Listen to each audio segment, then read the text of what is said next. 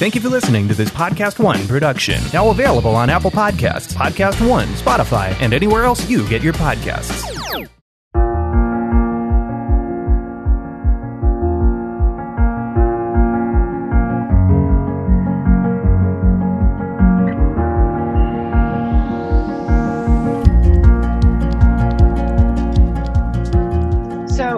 One of the great pleasures of the past few months has been all the amazing young people that I've been able to speak with.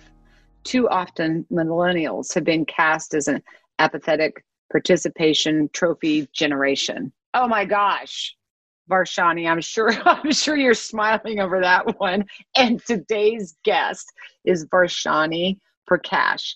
Is all the proof you will need that this characterization has been misguided. The passion of environmental leaders like Varshini is giving me hope. Yes, hope for the future because of what they are doing in the present. Varshini leads the Sunrise Movement, an organization whose goal is to elect leaders who will tackle climate change. Sunrise is best known for sit-ins outside Speaker Pelosi's office where they demanded action on the Green New Deal. Alexandria Ocasio-Cortez, another young leader of today, joined them. Varshini's new book, Winning the Green New Deal, Why We Must, How We Can, a collection of essays from leaders and experts championing the Green New Deal, is recently out from Simon & Schuster. If change is going to come, it's going to be because of climate fighters like Varshini, who recognize Superman isn't coming, so we better get busy.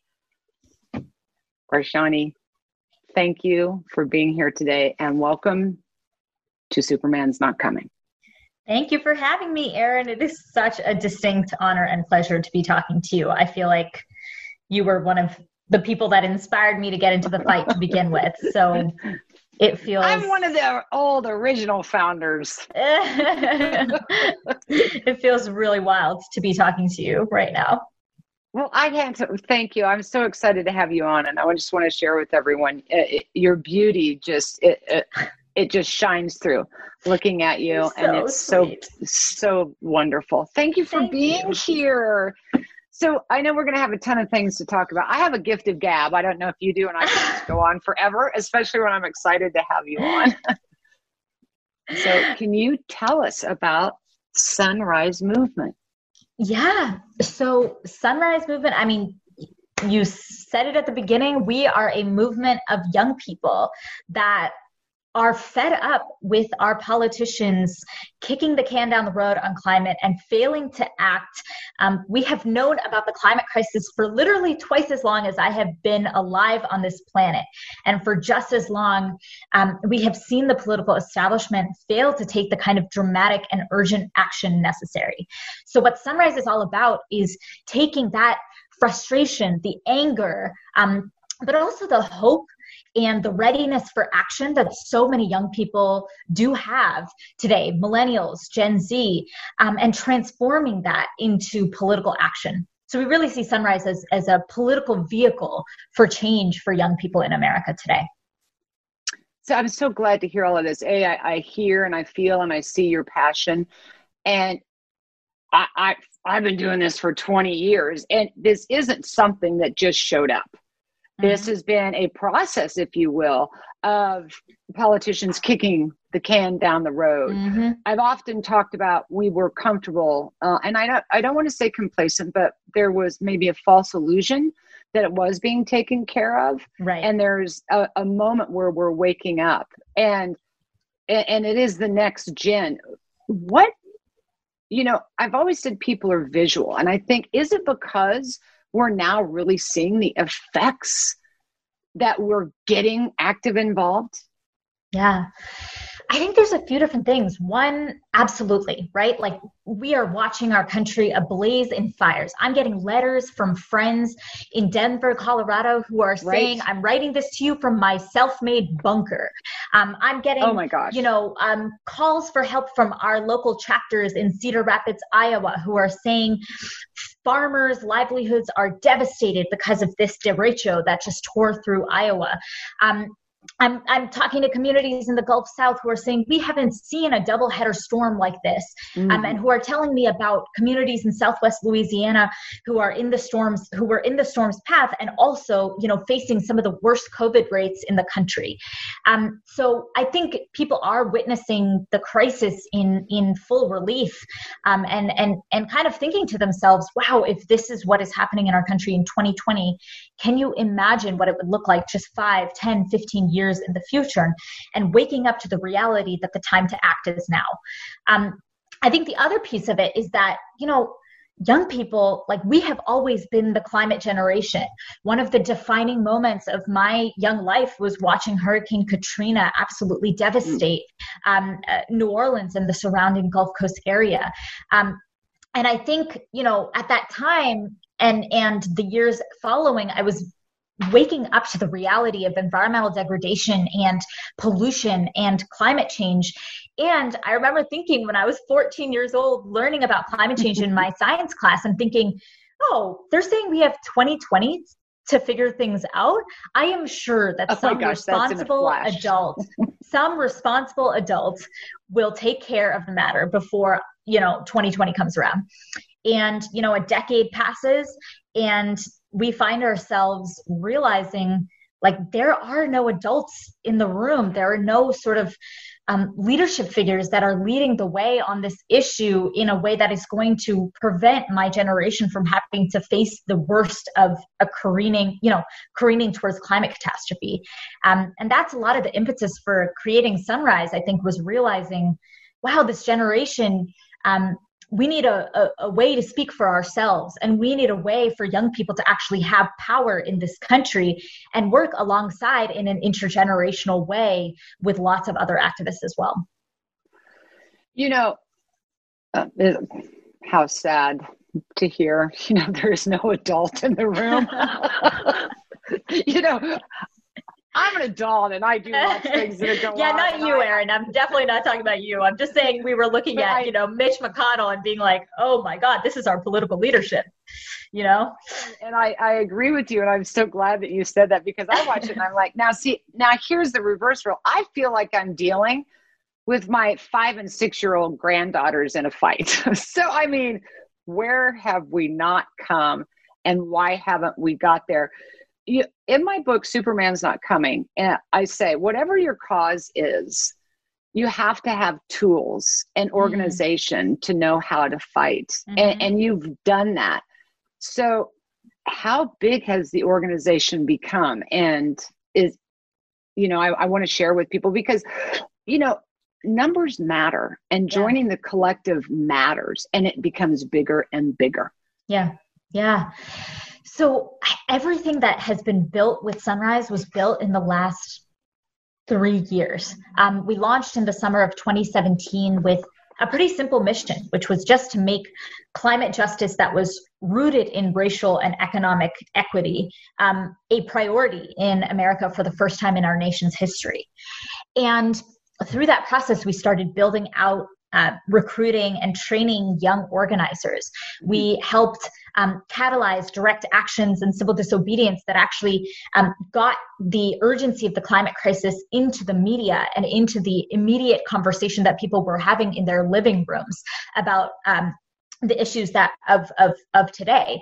And so from that moment, when we launched with 0 chapters and just me and 8 of my friends, really, who were all under the age of 26, we now have, over, 300 or 400 chapters across the country that are kind of self-organized formations of young people, a part of Sunrise. We're active in almost every single state in the country. We've been able to pull off, we probably have somewhere around 15 to 20,000 active members. We've been able to train tens of thousands of people, both offline and online, in political education, in, grassroots organizing. Like, how do absolutely ordinary people, like, there was nothing special about me when I joined the movement, aside from a burning desire to make the world a better place. And how do we find the young people like that and skill them up to go from, I'm concerned about the climate crisis to I'm actually going to be a leader and bringing other people into this movement, and growing the movement for, months and years to come. So it has, absolutely exploded. And, we just delivered a pretty huge victory alongside Ed Markey in Massachusetts. And, over the span of that campaign, we went from having 18 chapters in Massachusetts to having over 45. We were able to make, over 200,000 phone calls to voters. And that's just, one race. We've been able to do that in Jamal Bowman's race in New York. Did it for Marie Newman. We did it for, a number of different candidates all across the country who champion progressive values and are not just going to vote on the issues, but are actually going to stick their neck out and take risks on behalf of all of us, to ensure that we are able to pass the kind of legislation we need to protect people's livelihoods for generations to come. And, this is all about courage, and you've had the courage, and I found the courage, and I know where I found it from. And you're doing exactly what I do in communities, and why they don't always have the courage to speak up. I'm watching moms on the rise in environmental issues across this country who didn't always speak up because they were pushed back on, what do you know? I mean, it's happened to me. What do you know? You're not a doctor, a lawyer, a scientist. Why should we listen to you? And it's like, I don't have to be any of that to be a human and to tell you two-headed frog in green water is messed up. And I think moms are in a place where I don't have to be anything but to be a mom and to tell you my kid is sick and something is wrong. And for your organization, for Next Gen America, for those that sometimes it's hard to put your courage into action because you get pushed back on. Have you experienced that? And how do you encourage Next Generation America to find that courage? Yeah. I mean, to me, it always came down to, deeply holding in my heart and through everything who I am fighting for and what I am fighting for. And before I was aware of all the destruction of the world and the pollution and the damage and the harm and the violence, I fell in love with the beauty of it, right? I fell in love with trees and mucking around in lakes and spending time in my backyard and loving animals and I fell in love with nature, or what we call, quote unquote, the environment, which is basically everything around us that sustains us and gives us life. And I thought about the people who mattered the most to me. My mom, my family in India, where the climate crisis is already wreaking havoc. I thought about my brother and the kind of world that I want him to be able to grow up in. I thought about all of the kids that I meet and talk to on a daily basis. And it is really scary. I get a lot of pushback. I get, I don't read my mentions on Twitter because it's just not that fun of a place to be. But I think being so grounded in your stake and being so grounded in what you are fighting for is the North Star, is the guiding light in everything that we do. And if you can if you can dig deep and really understand that for yourself and understand for the sake of what am I fighting, it makes everything else that much clearer. And that doesn't mean that the fear isn't there or I still contend with the anxiety or the fear on a daily basis.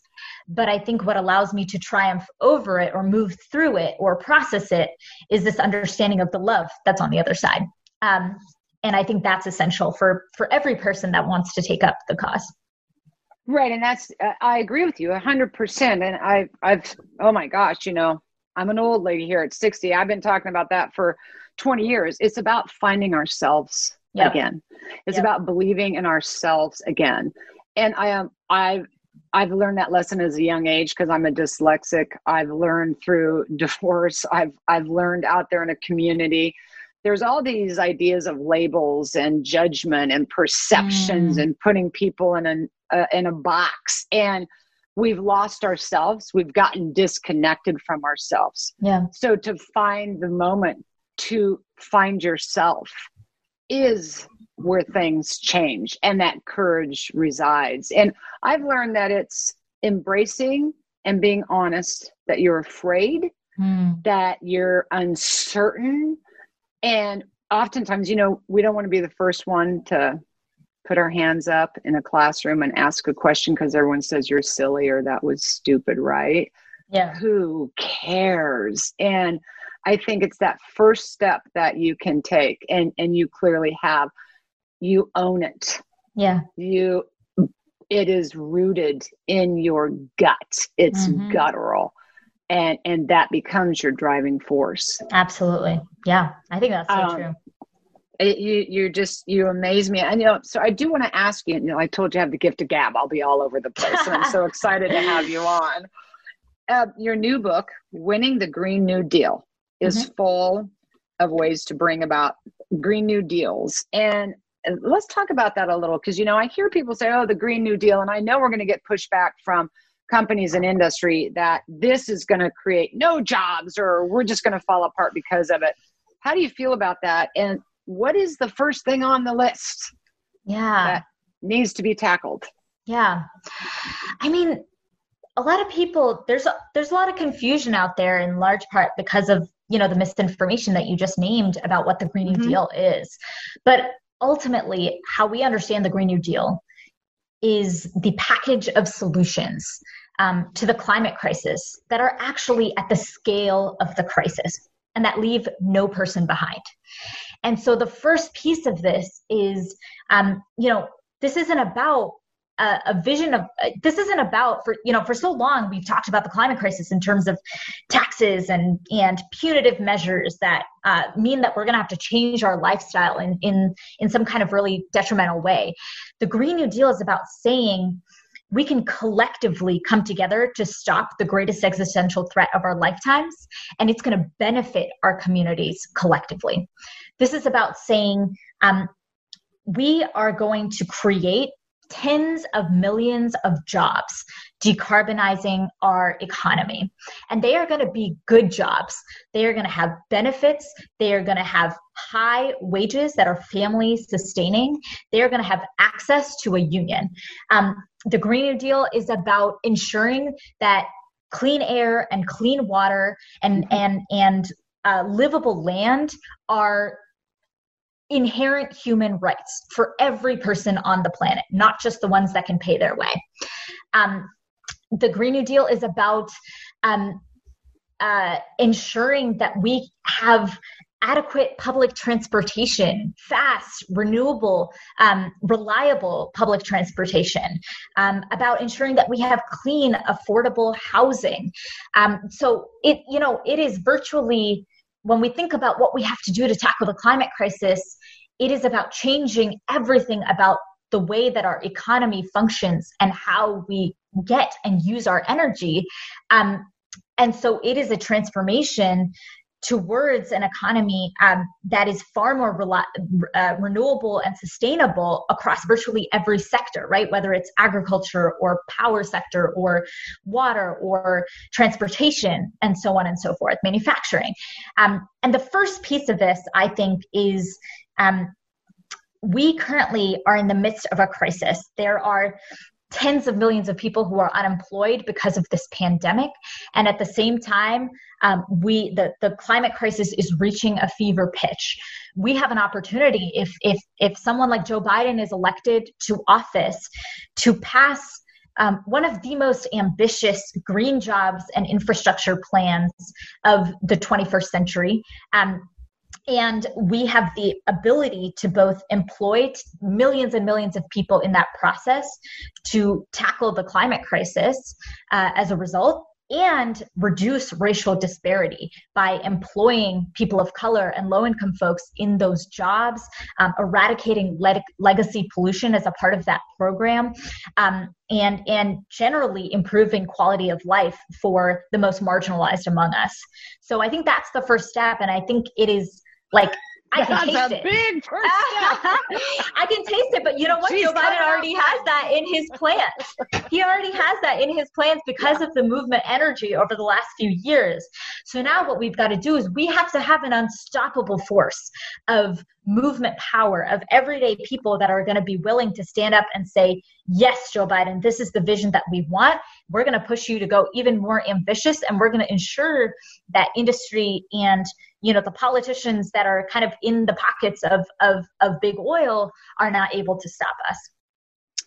Well, I'm so fascinated listening to you. I think one of the first things I have to say is you definitely have the power of stick-to-itiveness. I grew up with this word from my mom, and stick-to-itiveness. She always told me life is going to require that you have it.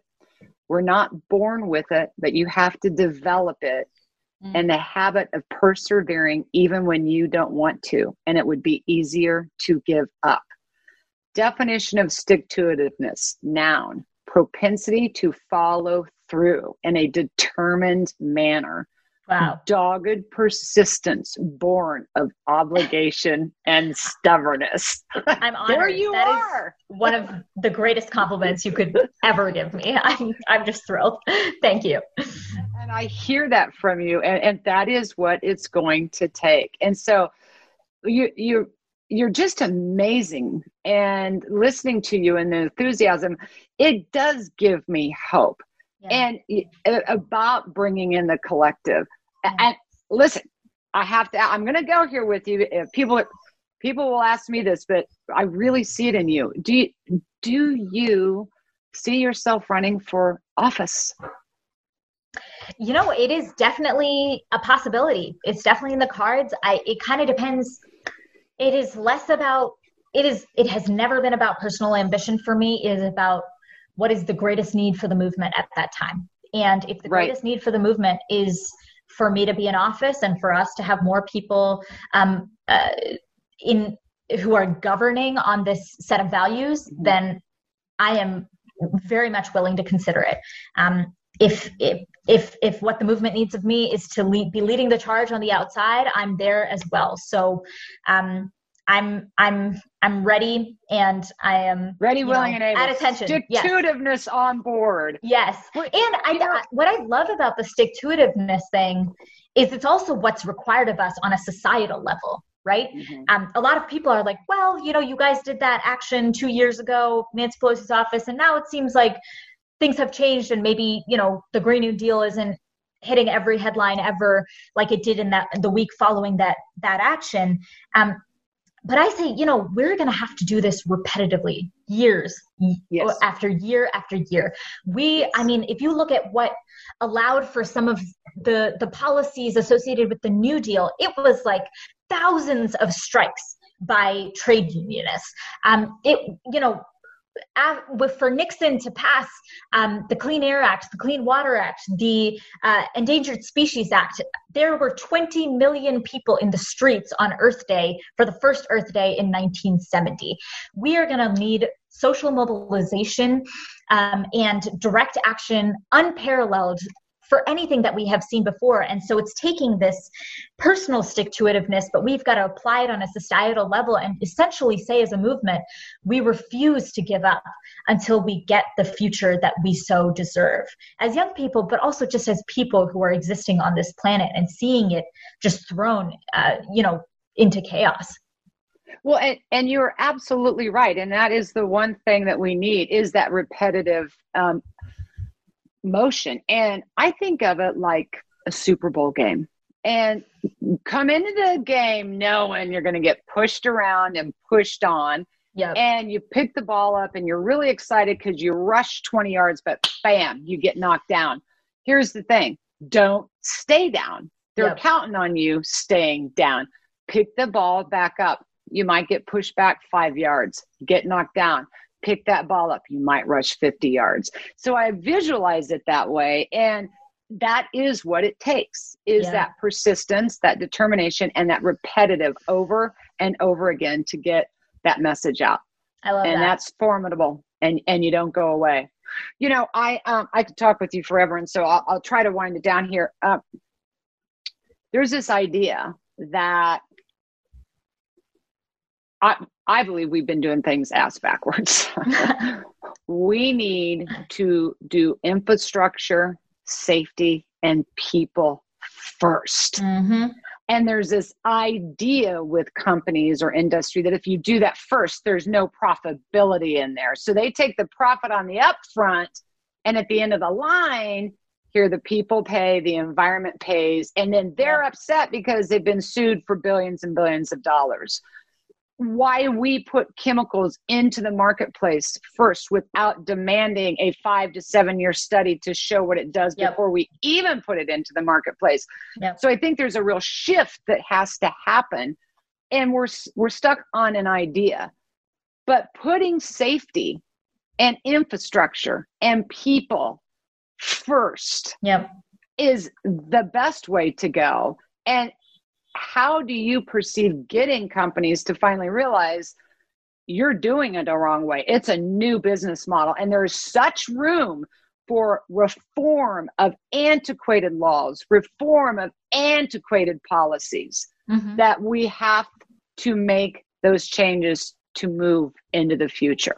Yeah, no, it's a great question. I mean, we actually talk about this a little bit in the book, but I actually think it requires essentially a realignment of the values that kind of govern American society right now.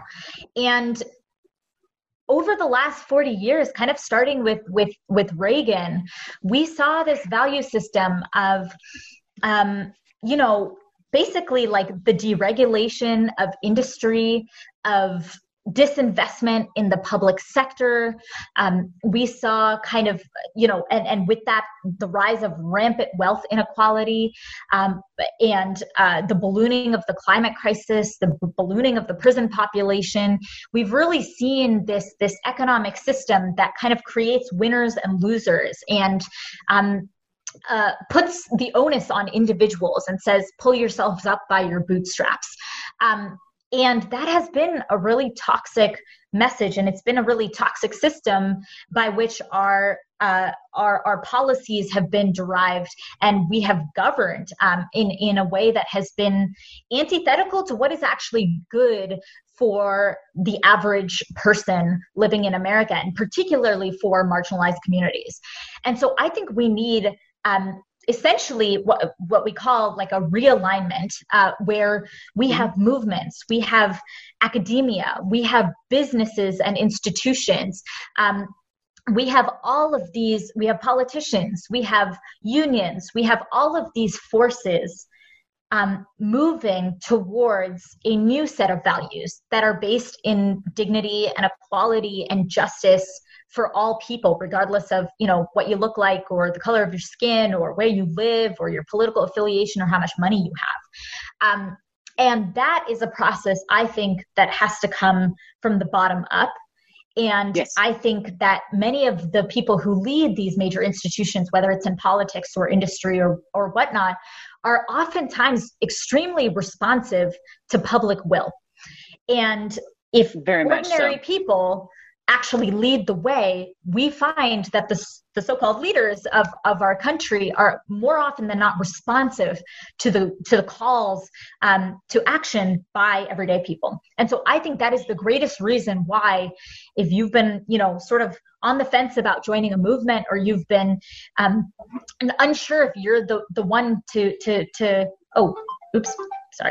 if you've been unsure if you're the one to take action, like, we need you in the fight, because I think ordinary people are the true leaders in this country. And absolutely, oftentimes it's the people in power that are following what we are calling upon society, how we are calling upon society to change. That is absolutely, you're 100% spot on. And it will lead me into the last question I'll ask you. And again, I could talk to you all day. Yes. What do you say to members of my generation who question young people like you and Greta and others who are stepping up? Honestly, for my generation, not me, I don't question it. I'm all about, I told you, I've passed the Olympic torch, and my whole career has been towards passing that torch, that courage, that message, that stick-to-itiveness to the next generation. It's really hard though, for those who are the leaders in the older generations, I don't know, to pass that on. What do you say to them? Yeah. I think we often get this critique.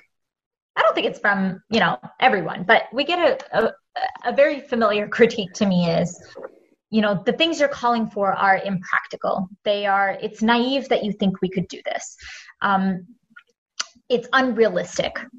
And to that, I would say, we have like tens of thousands of the world's best scientists telling us we have little less than a decade to transform the entire economy of our country towards a renewable energy economy. And that is a transition so big for an economy so large has never happened before in human history. And maybe it is a little audacious to say that it must be done. But it must be done if we want to save literally hundreds of millions of lives that are going to be adversely affected by this crisis. So to me, we have no idea what is actually politically possible in this nation. The only choice that we have is to call for what is necessary and to fight like hell to make it possible. And in doing so, we make things possible that we never deemed or dreamed would be a reality ever before. And that has happened. I can say it's from personal experience. I had no idea the Green New Deal would be what it is today when we started this movement literally 3 years ago. But it is, because we dreamed it into existence and we fought like hell to make it possible. So I would ask the older generation, link arms with us. Let's dream together. Let's envision a reality and a world that doesn't exist today, but let's close the gap between the injustices of today and the liberatory possibilities of tomorrow. And I think, we might not get it all in my lifetime, but we will come a hell of a lot closer than we would if we just let the world continue the way that it is. And that's what I really believe. And I could not live with myself if I didn't fight every day for what I believed was necessary and refuse to settle for what I believe is within the confines of political reality.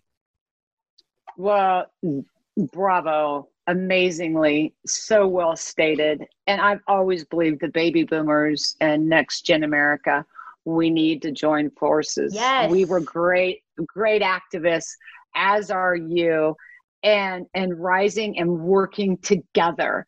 That was beautifully stated. Thank you. I am your biggest fan. I will work with you. I am so delighted. We are in a race of a lifetime. We're at a fork in the road. Mm-hmm. And I couldn't be more excited at Sunrise, the work you're doing, the message you're sending, your stick-to-itiveness. That gives many of us hope. And thank you. It's just been such a pleasure. I really wish everyone could see just the beauty and delight in your spirit and who you are, because I'm looking at it. And let me tell you what, I'm going to be running right alongside you. Yes. Go!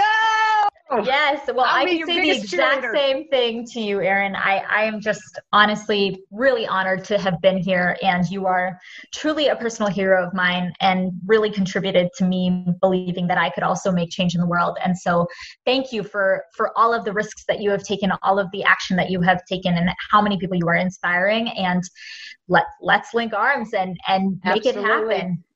Thank you for having me on here. And together we go.